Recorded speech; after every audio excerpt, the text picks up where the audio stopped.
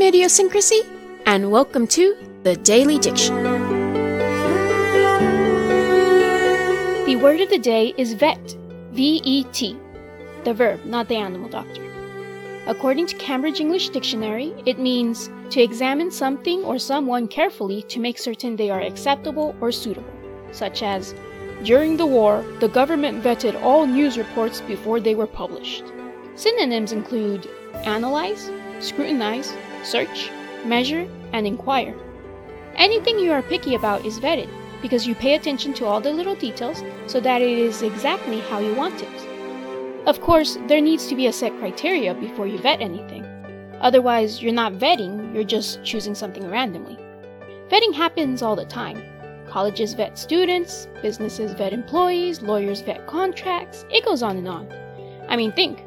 When you go grocery shopping, you make sure what you buy isn't spoiled or damaged in some way. That's vetting. I vet movies and TV shows I watch because I'd rather not waste my time. Most bore me easily, and I have no tolerance for inappropriate content. What about you, dictionaires? What kind of things do you vet? This has been the Daily Diction. I've put in my 2 cents in your word bank. The rest is up to you.